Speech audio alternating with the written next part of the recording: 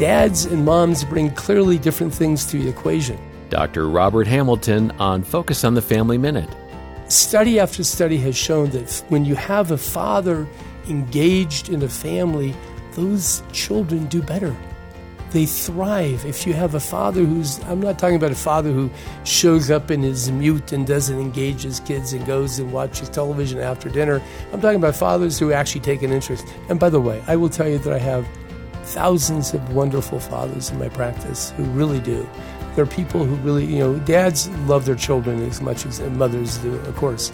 But when they're involved, the kids do better. Mm-hmm. And because it's a complementary thing, you kind of need both. You need a mom and you need a dad.